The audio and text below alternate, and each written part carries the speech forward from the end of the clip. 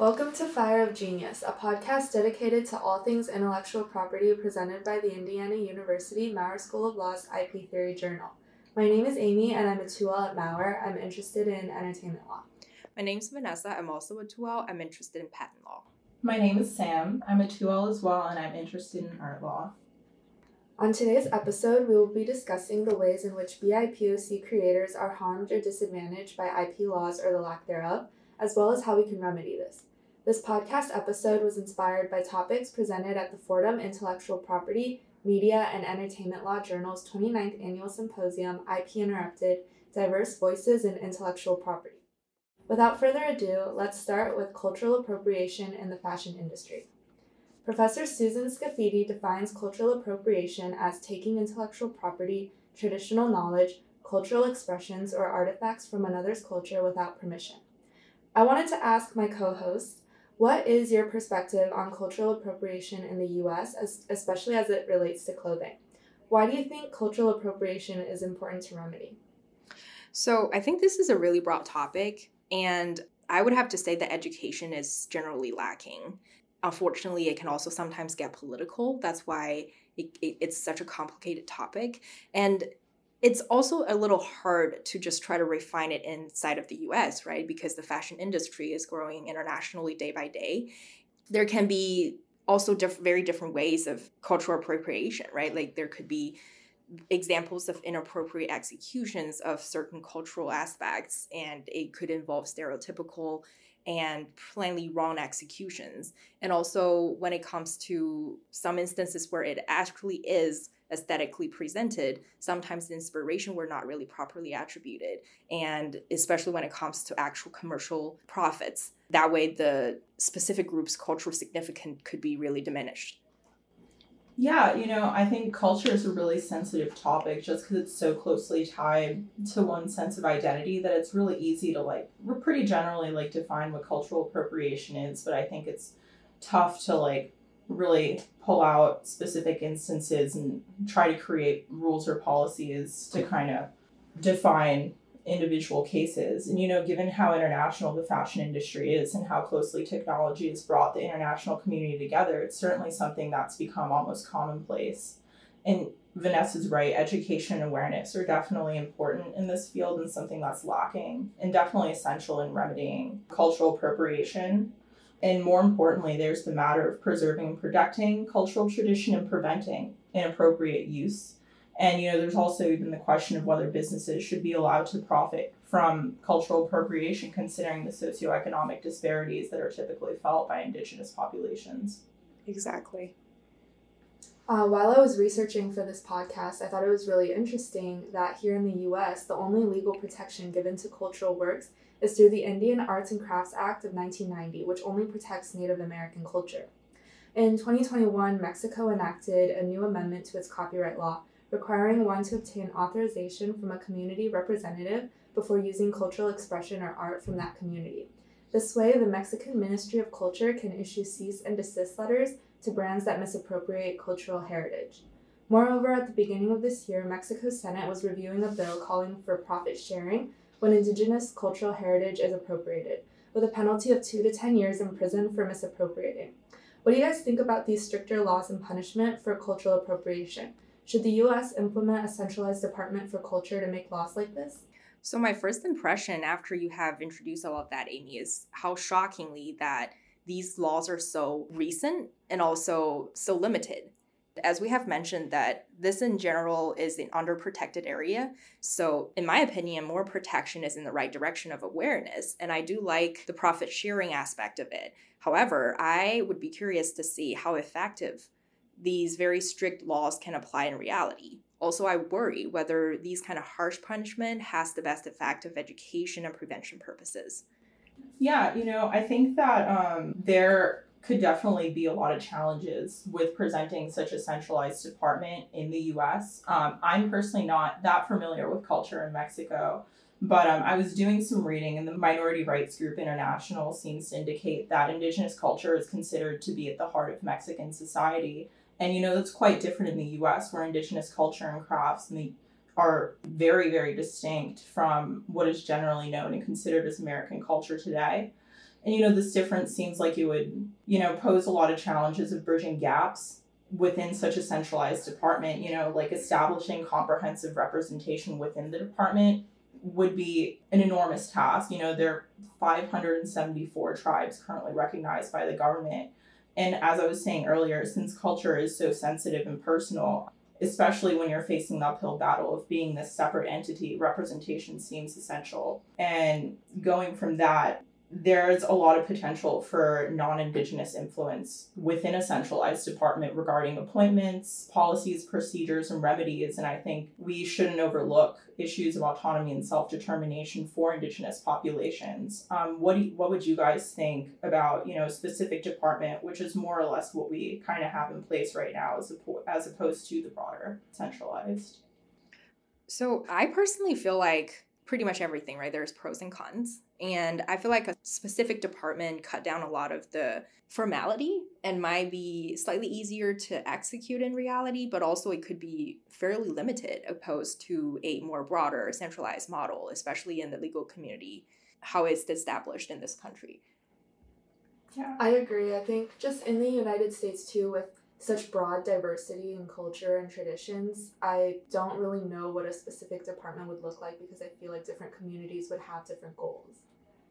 Yeah, I definitely agree. And, I also, as Vanessa was saying earlier, kind of have some apprehensions about having such strict policies in place, partially because it seems like it could be a little tough to enforce, but also it would have some unintended adverse consequences. Like one of the criticisms of the current legislation in the US is that it has a very harsh impact on Native American creators whose tribal affiliation is not officially recognized. Mm-hmm. So in other words, those with Indigenous heritage who are not enrolled in a tribe run the risk of these penalties if they make and sell their art while claiming this heritage. And I think the penalties right now in the US are pretty harsh, and it looks like they're much harsher for an individual than for the business.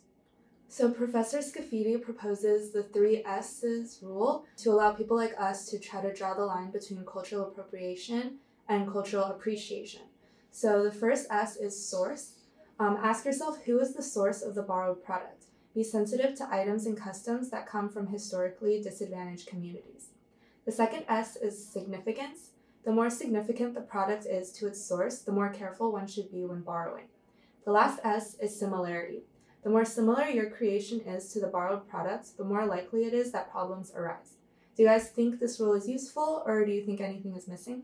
I think it's a really great start to try to solve this problem, right? But my first impression upon hearing that is that it could be really challenging to apply because there seems to be a lot of subjective standards, like what is considered how significant the product is and how similar, how do I quantify or decide what is considered similar enough and what is not, which is kind of an overall problem when it comes to a lot of the litigations and legal issues when it comes to IP. Yeah, when you were just saying this, to me it seems like these are pretty broad, common sense, pretty common courtesy points. And that being said, Vanessa's definitely right. Culture is so subjective that it would really be impossible to set anything like much more specific than this. But I do think that she could consider intention within this framework, and that's something that seems to be missing for me, and that kind of goes to the issue of education and awareness that's deeply missing within the problem of cultural appropriation, because there could be instances of people, with just very misguided attempts at appreciation that someone else could call appropriation. Absolutely.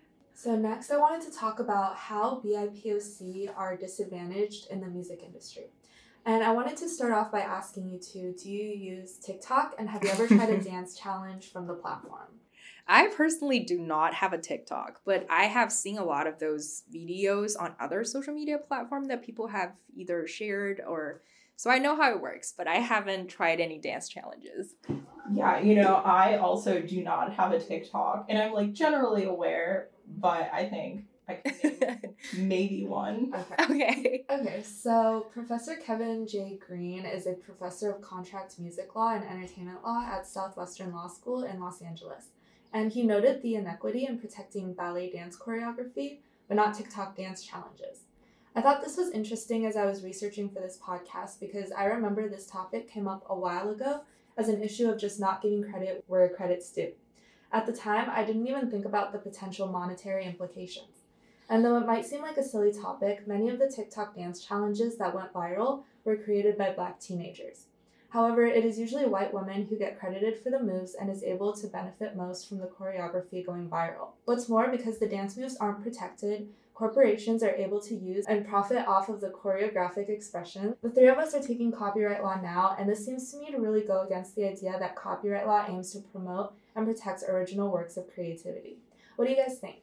So I feel like part of the challenge is that how people consume music and content, as how we refer to things we consume from the internet, is wildly different from, say, even 15 years ago, not to mention when the latest Copyright Act was enacted in the 70s. These dance challenges have been described as primarily a currency on the app to your monetary comment. So it really complicates things. It goes to so many aspects. And indeed, many of the app's most followed creators, they actually build their community and attract their followings through those dance moves and even lip sync content, which is also something that I have noticed.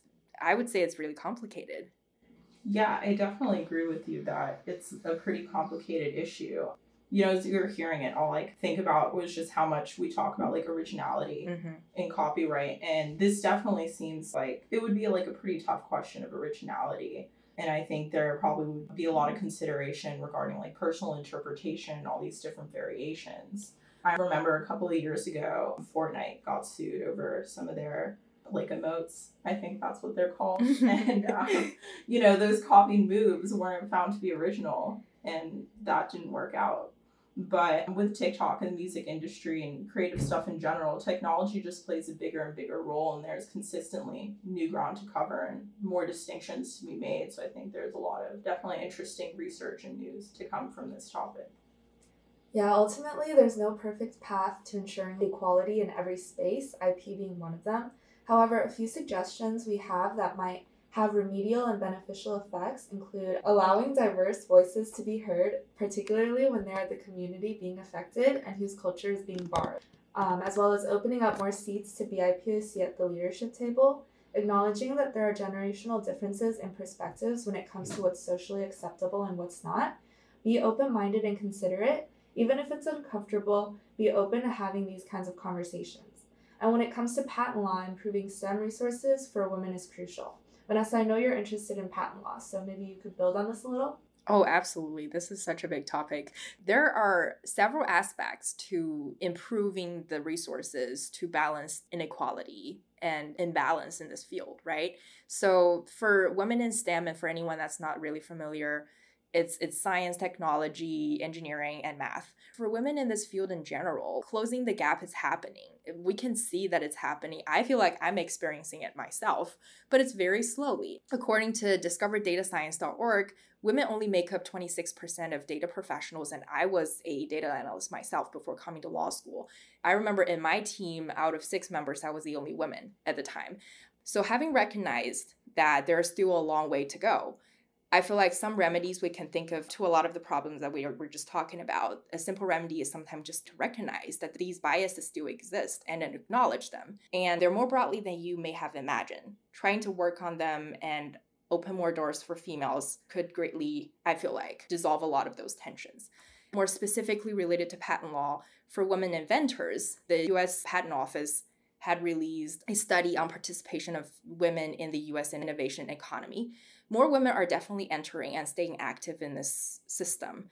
However, the number is pretty low, still pretty shocking when I did the research. According to USPTO, the number of patents with at least one woman inventor increased from 20.7% in 2016 to only 21.9% by the end of 2019. It's increasing, it's still very slow, and it's still such a small amount. This was also alluded to in one of our previous episodes of our podcast. So empirical analysis of more than 3.9 million of US applications finds minority and women applicants are significantly less likely to secure a patent.